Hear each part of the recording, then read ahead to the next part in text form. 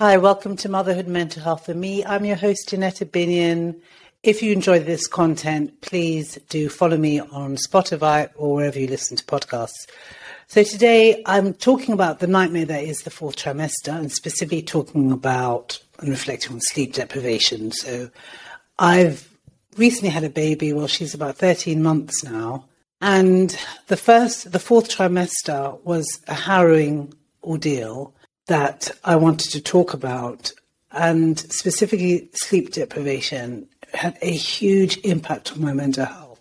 And really, the reality of sleep deprivation is that this is a form of torture that people use, in like war-torn areas. So it is a real thing to be deprived of your sleep and then having to function with a new baby and all these changes that's going on in my, one's body, physically and emotionally. And I have to say, even though I feel really scared of saying this, but there were times when I wanted to put my baby, who'd been screaming all night, in the drawer. I wanted to open the chest of drawers where my smalls are kept and put her in the bottom drawer and close it. There were times I felt like that, and I was so exhausted. And it was at those times that I called for help, really called for help, as in lent on my husband and got him to just come and remove the baby, because it was a dark place. It was a dark place. I've even had thoughts of throwing her out of the window. I mean, this is crazy. This is crazy. But again, it's in those times I've had to call my husband to help me, because I didn't know how I was going to get through this. I mean, the first thing is, when the baby was born, I've got 2 children, but I don't remember feeling this way with my first child. And I don't know if because there was I had quite a difficult journey getting pregnant the second time. But with my second child, I remember feeling like when I took her home, I just didn't understand why she was breathing so loudly. She'd be sleeping in the cot next to me, but breathing really, really loudly. And I'd be Googling.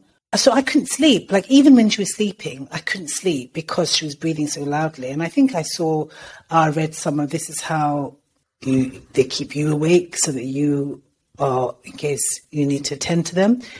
But this was striking, how loud my baby was in the beginning. And then I think when her sleep rhythms sort of change or settle, then she's able to sleep deeper. So I was so exhausted with the lack of sleep, so exhausted. And I found it torturous. I found that I was just willing to get to like the 10 to 12 week period for her to sleep more so that I could sleep more. And I didn't really have a lot of family around.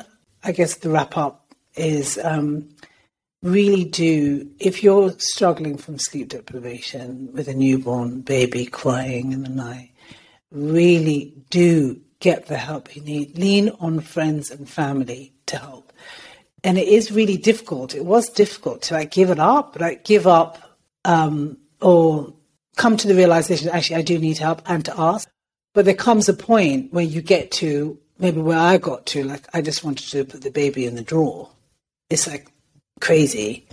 And also, if you are having dark thoughts, then do seek help, because it might be depression. But maybe I was aware of it, which is why I was speaking to the help looked like my husband, I guess. Hi, thank you so much for listening to this episode. If you're enjoying this content, please share with your friends and follow.